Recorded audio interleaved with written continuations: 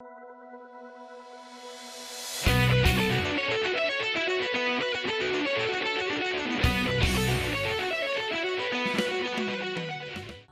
and welcome to today's episode of Ask the Guitar Coach.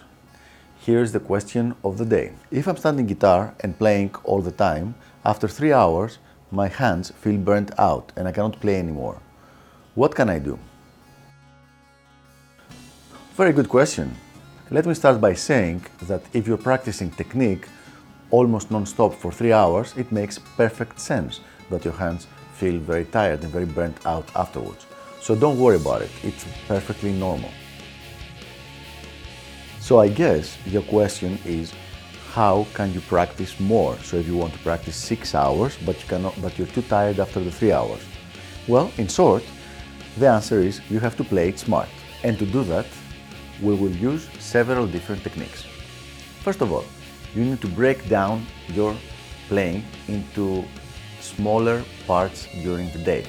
You will use smaller segments. If you're playing for 3 hours, instead of playing once for 3 hours, you will play for 6 smaller parts of half an hour each. This way, the total time will again be 3 hours, but you will break it down in 6 smaller segments. If you want to play for 6 hours, you will play 6 times for 1 hour each segment. This way, you get a lot of chance to rest between the different segments. So the easiest way to break down your schedule is to use the natural rhythm of the day. That means you do a practice schedule during the morning, another one during the noon, another one during the afternoon, and maybe even one during the night.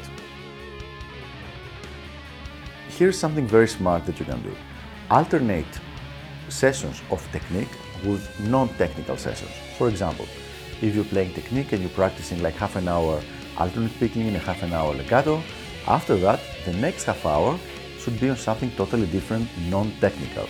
That means it can be on ear training, on reading, on memorizing new materials or new scales, something that is not technique heavy.